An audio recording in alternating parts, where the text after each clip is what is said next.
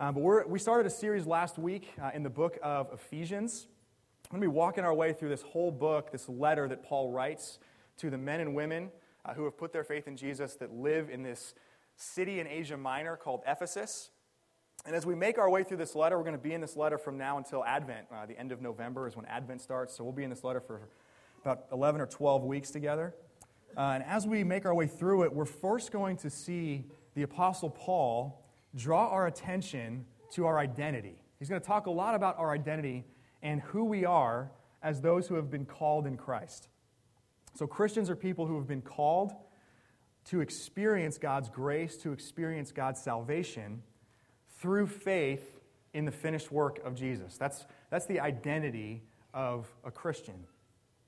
And then the second half of the letter, Paul's going to move on to call us to live in light of that identity. So we're calling the series Called in Christ, and we mean that in two senses of the word. We're called to be in Christ, to have that identity, and then in light of that identity, we're called to live that out in all the places that God has sent us and put us.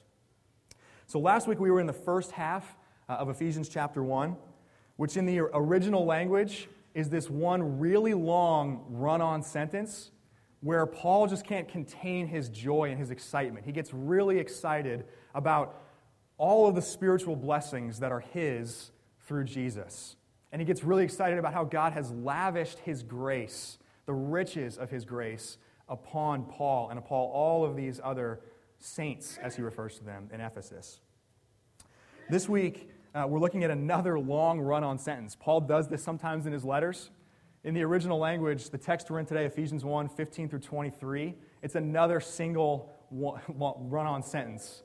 But in this one, Paul changes his focus from praise of God, from this kind of doxology of praise, to a prayer. And he's praying for these first century men and women in Ephesus, and he's praying something very specific and very beautiful for them.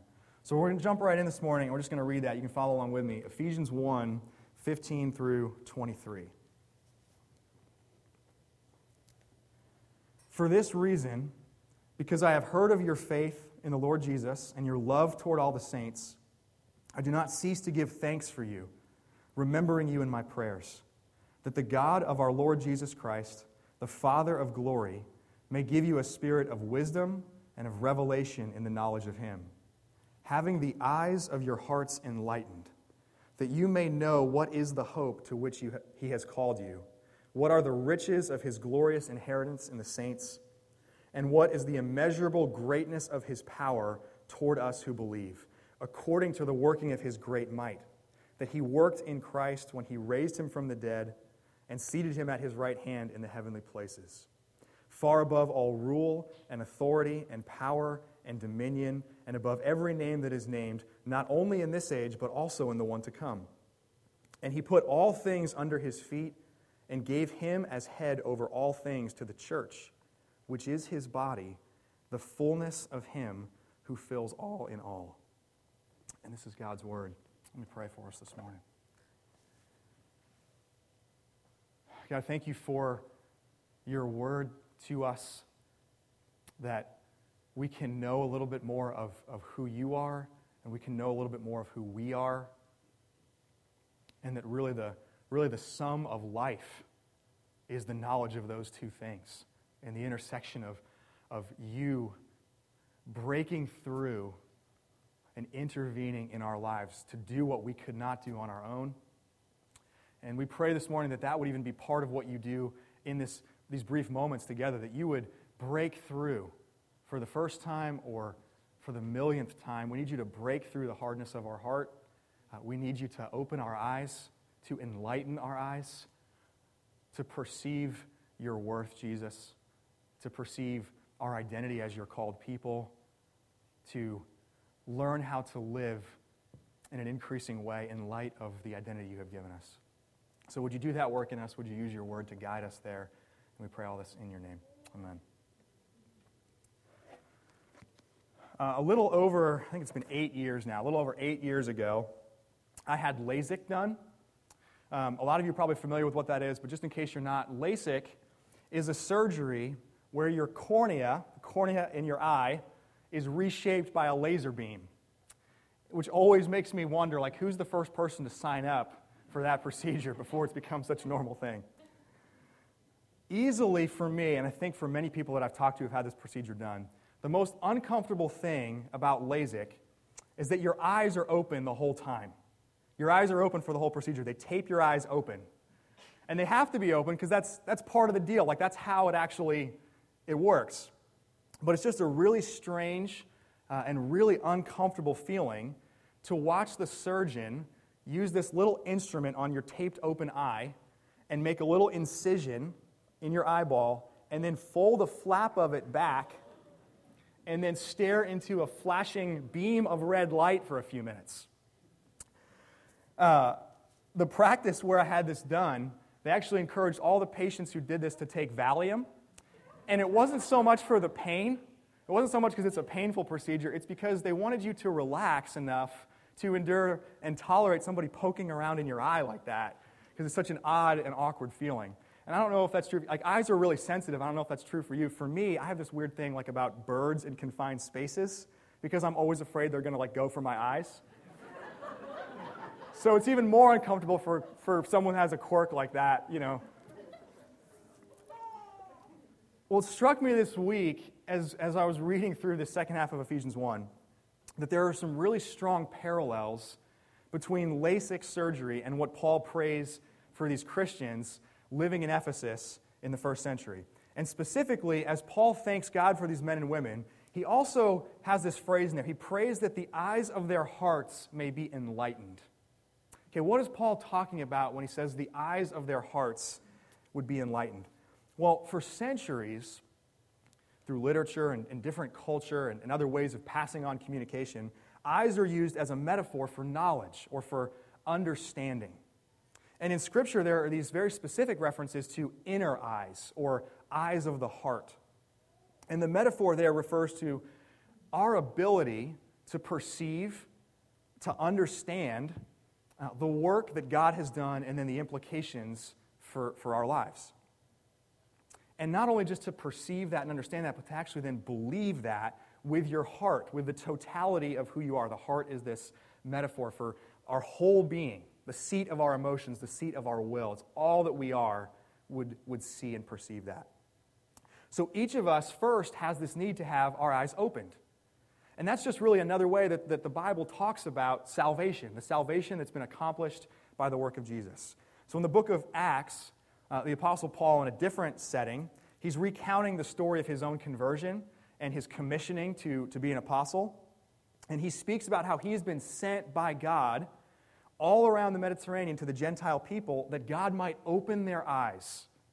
And he says, so that they may turn from darkness to light and from the power of Satan to God, and that they might receive forgiveness of sins and a place among those who are sanctified by faith in Jesus.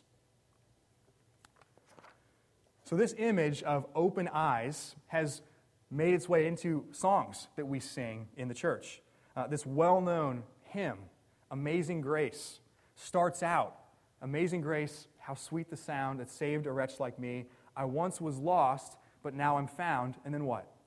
Was blind, but now I see. When John Newton wrote those words a couple centuries ago, he wasn't talking about physical blindness. He's speaking about spiritual blindness. He's talking about those inner eyes. And each of us needs those inner eyes to be opened so that we might, with all that we are, at least in some measure, perceive our need for and the beauty of the work that Jesus has done. And then trust that work to rescue us from the guilt and from the corruption of our own sin. But Paul here is not praying for open eyes. He's praying for something different. He's praying for eyes to be enlightened. He prays that God would give a spirit of wisdom and a spirit of revelation. But it's not, and this is really important, it's not a revelation of something new or something different. He's actually, when he prays that, praying for a deeper understanding of the same thing that we see when our eyes are initially opened. He's praying for a clearer perception of the same reality. And that's why this is a lot like LASIK surgery, because your eyes are open for the process. Your eyes are open for the process. Paul is writing to these people who are already Christians. They're already called saints. And what he's praying for them is that they would have, quite truly, parts of their eyes cut away and reshaped, that they might see, not that they might see something completely different, but that they might see the same reality more clearly. And let's just be real about this. We would prefer, left to ourselves, a different kind of eye surgery for the Christian life. We would prefer the kind of surgery where we get knocked out completely, and then get to wake up when the whole thing's completely over.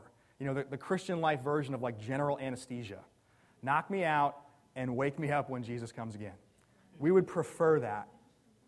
But that's not the way that it works. That's not the way that it works. God opens our eyes, and then they're open. And then as imperfectly as we might see, our eyes stay open to watch the rest of that process unfold. And it's an uncomfortable process. There's stuff to cut away, and there's stuff to reshape, and there's stuff to refocus, and you're awake for the whole experience. But that's what Paul is praying here for the Ephesian Christians in this text. That's what it means to have the eyes of our hearts enlightened.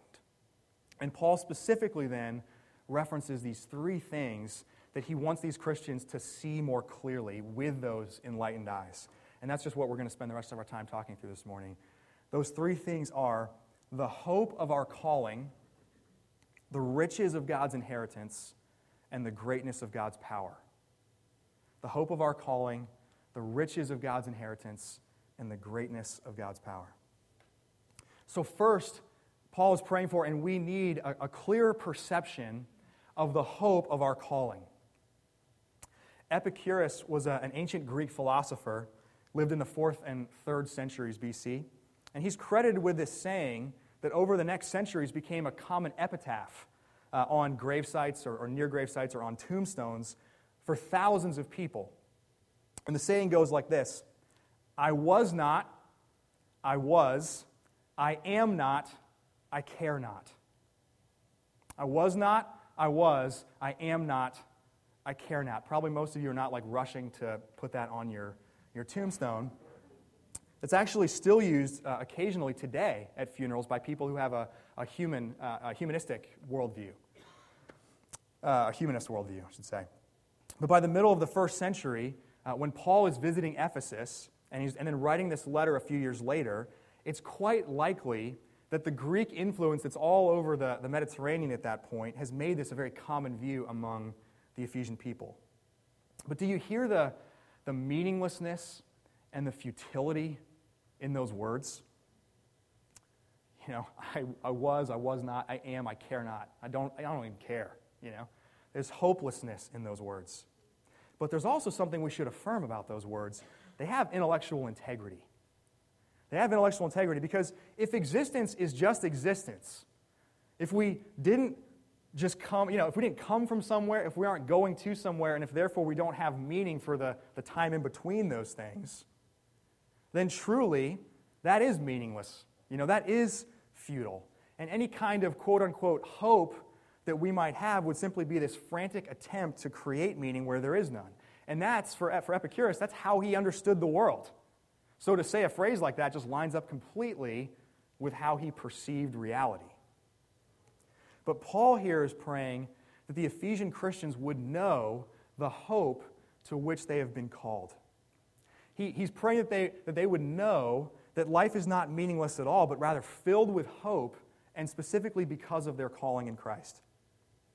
And he's not talking about a head knowledge of hope when he says that. We saw last week in what he's already written in this letter, Christians are chosen, they're predestined, they're called people, and that God has given us His Holy Spirit to seal that as a guarantee for our inheritance. So Paul's already said that. He's not just repeating true statements, factual statements. Paul is praying for a deeply personal grasp that these men and women reading this letter would really, in a personal way, deeply grasp that there is hope. Now, how does that pathway in our souls get forged between a head knowledge of hope and a heart knowledge of hope? It happens by hardship, and it happens by trial, and it happens by suffering. It happens by having the eyes of your heart reshaped while they're open. And there are a lot of examples that we could use. You, I'm sure, have your own personal examples of what this has looked like in your life. But one that's been on my mind lately, and perhaps on yours as well, the Syrian refugee crisis. Syrian refugee crisis, it's at least 4 million people, it might be even more than that now, Syrian men, women, and children that have been displaced from their homes, fleeing war. They're fleeing their homes without any guarantees that they're actually going to settle somewhere. And never mind the fact that, when they actually do land somewhere, it's going to be in a foreign nation where they have a better than average chance that they're going to be ostracized and marginalized, and at least for an initial period of time, if not forever, viewed with suspicion, and maybe never fully assimilated into that new place. So on top of the unimaginable heartbreak and suffering that those men, women, and children are going through right now, what they're also experiencing is a moment where they discover if they have hope or if they have hope. Because if they only have this kind of hope, an intellectual idea, it's not going to mean a whole lot in a circumstance like that in their lives. I don't know for you where you're experiencing hardship or trial or suffering in your life this morning. It's perhaps not as extreme as the Syrian refugee crisis.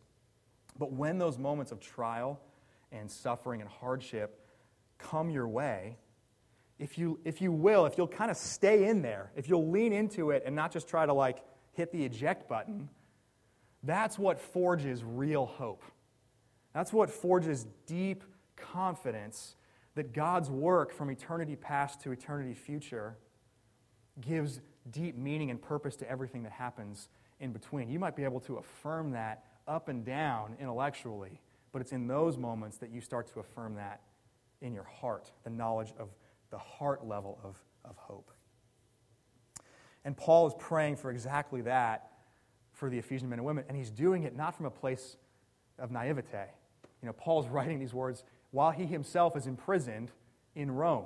And we know about Paul's life, he suffered and went through lots of hardship and lots of trial. So he's praying for the same thing, the same hope that's been forged in him through that the Ephesian men and women might experience that same thing. So clearer sight of the hope of our calling at that deep heart level place. That's what Paul's praying for, that we would see clearly. Second, we need a clearer perception of the riches of God's inheritance. The riches of God's inheritance. Now, a lot of you were with us last week. This is not the same thing that we saw earlier in Ephesians chapter 1. Last week we talked about inheritance some too. This is not the same thing.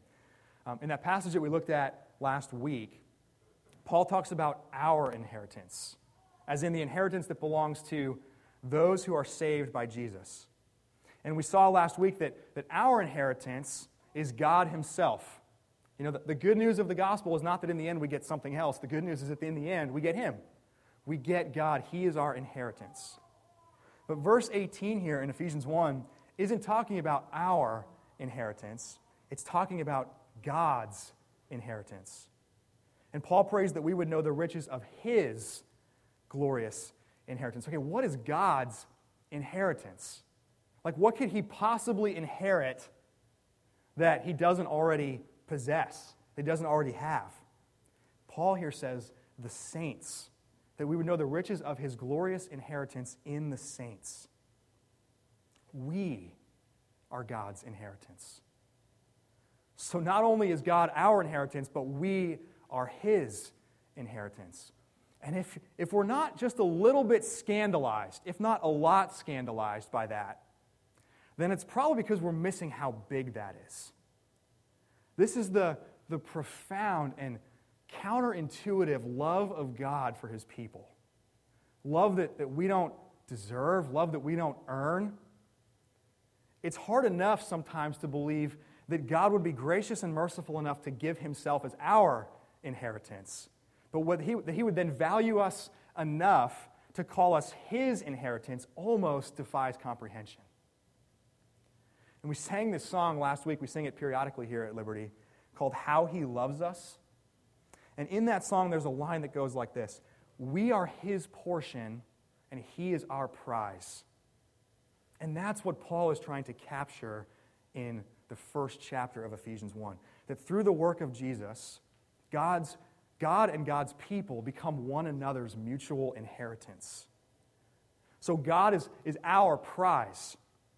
He's our inheritance. He is what we get forever. And at the very same time, we are God's portion. We are God's inheritance. We, as it talks about in the Westminster Catechism, our chief end, our chief purpose is going to be to enjoy God forever. So we enjoy Him forever. What we also see here is that He enjoys us forever. So He's not just this gatekeeper who tolerates people entering His kingdom if they get close enough to be let in. He's a loving Father who welcomes His children home. And God's people are precious to Him in that way. And God is, just if you could envision God's face looking over you with this emotion, He is joyfully anticipating welcoming you into perfect communion with Himself forever. Because you, through the work of Jesus, are His inheritance. We need a clearer perception of that. And then third, we need a clearer perception of the greatness of God's power. Culturally, power would have been a really important theme in the city of Ephesus. Many competing gods from the Roman Empire, from the Greek Empire, all those influences throughout Asia Minor.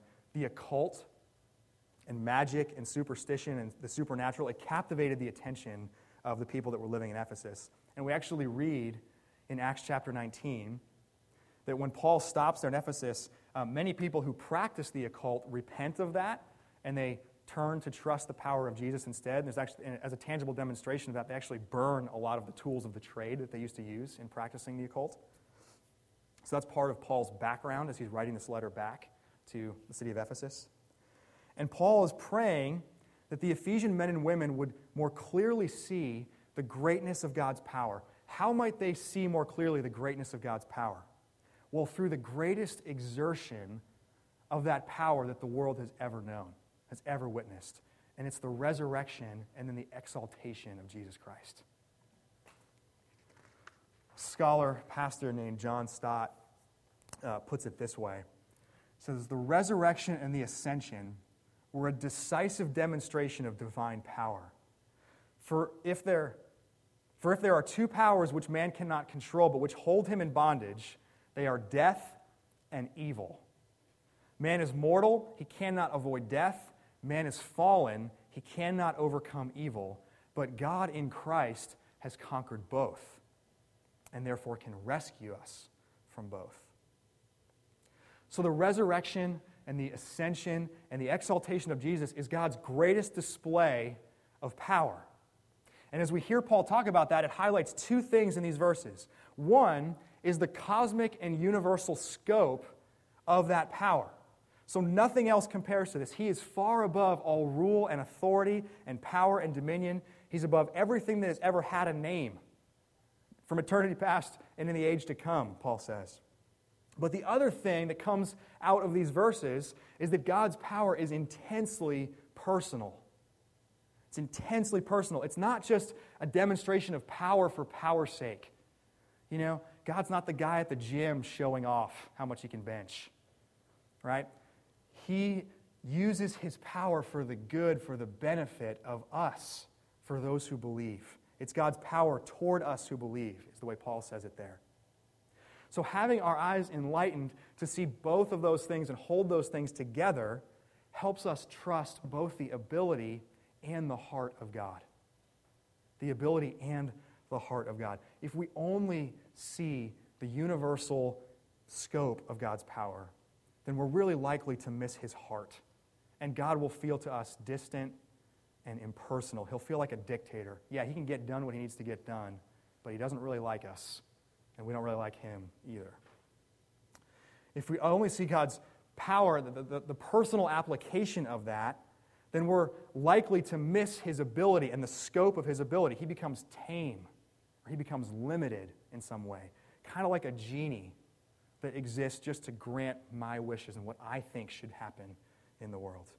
But God is neither dictator nor genie. He's completely powerful, but he applies that powerful in an intensely personal way. So let's bring all of these pieces together. All of this is what we are meant to see more clearly. In our hope, in the hope of our calling, and because we are God's inheritance, and because he exerts his power for our benefit, and because even the best example of the demonstration of that power has placed Jesus now as head over the church, we, the church, we God's people, we get to be a tangible display of the fullness of Jesus. Okay, that's how Paul concludes the opening chapter of his letter to the Ephesians. With open and enlightened eyes, the church is the tangible expression of the fullness of Jesus. Okay, I don't know if I can ever really fully wrap my mind around that we get to be the fullness, in a tangible way, the fullness of Jesus in the world.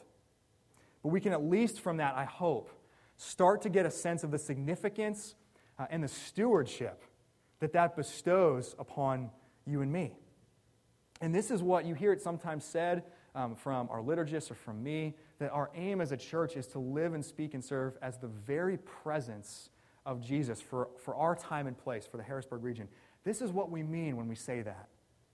That we long to, as a church, embody the fullness of Jesus, the one who fills all in all. So as we pursue that together, how does that shape us?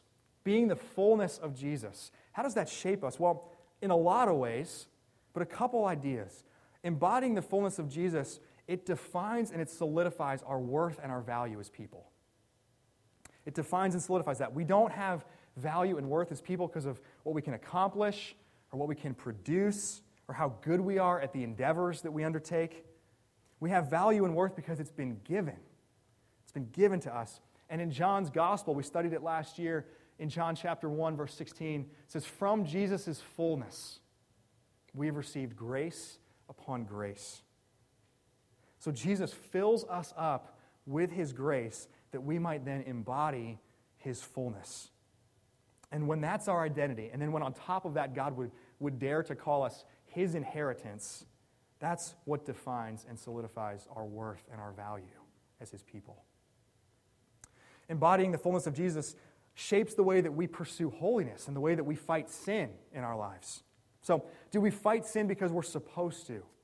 Or do we fight sin because there are rules and commands in Scripture that tell us how to live and not to live? Well, I wish that was enough of a motive to actually bring that to fruition. I wish it was. It's not. But in this, you can pursue holiness because in the fullness of Jesus, and as the expression of the fullness of Jesus, we need not seek satisfaction anywhere else. And that fullness of Jesus, as he fills us up, it pushes out everything else. There isn't room for anything else if you are filled to the fullness of Jesus. So it pushes out the poison, and it pushes out the darkness, and it pushes out the death of our sin as it fills us with his light and with his life. And embodying the fullness of Jesus guides the way that we relate to people and relate to our culture and relate to the world around us. So, do we have to choose as God's people that we either need to reject everything in our world and culture for fear of being corrupted by it, or on the other hand, accept everything for fear of being irrelevant or labeled intolerant or labeled unloving? Or is there a way, because of this, that we can love the world around us in a way that only you and I can, because this is true? Like, if we are the fullness of Jesus, then truly we need nothing from the world. It has nothing for me that I don't already have from Jesus. But at the same time, we long for the world to experience everything that it means to be filled by the one who has filled us. And so we long for Jesus to be known and to be believed on and to be experienced in the world. It changes our posture if we are filled to the fullness of him, and we get to embody that fullness to the people and the culture and the world around us. And if you want to know the mark of Christian maturity, this is it. This is it. If you look at another Christian and you sense in him or her real maturity, real maturity, not some information, some special knowledge, some technique or training program that people use to elevate themselves to places of superiority over one another. Not that. Genuine, humble maturity. This is what that is. It's not that those people have graduated to the next level. It's not that they have something more or something better or something different than you have. It's that as their eyes have been opened, those eyes have been enlightened to know Jesus and to embody his fullness. That flap has been folded back. That cornea has been reshaped to see Jesus more clearly. So let that be the mark of our maturity. A clearer sight of our need for Jesus and a clearer sight of the surpassing worth of his death and resurrection and the depth of love and the magnitude of his power that's demonstrated in those acts. And a clearer sight of this hope of being cherished as God's inheritance. And as Paul prays this for the Ephesians, let's pray this for one another. Let's pray this for one another. I pray this for you. I long for this for you, and I would love it if you would pray this for me. And together, let's seek the grace of God that our eyes would be enlightened to know Jesus and to know what he's done, that we might embody the fullness of him who fills all in all. Amen. Let me pray for us. Jesus, our eyes are dim. Our eyes are dim. We see dimly as in a mirror, and we long for the day that we see with complete perfection and clarity.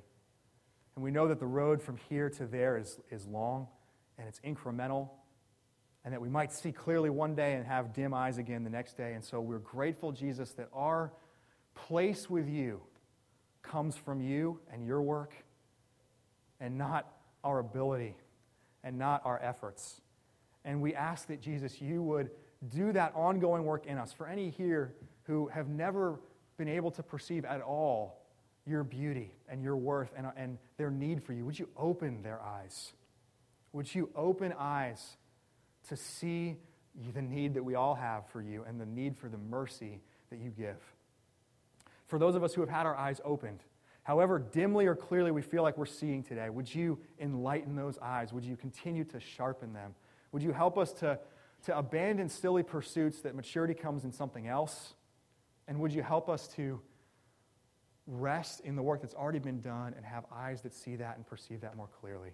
And as we come to this table and we remember every week that it's in your death, it's in your sacrifice, and then your resurrection from the dead, would even coming to this table this morning be a reminder to come back, to drink again of your grace, to enjoy the gifts that you have given us, that you have done this to purchase us for yourself, to bring us into your family, to call us your own inheritance. Thank you for that gift, and we pray all this in your name, Jesus. Amen.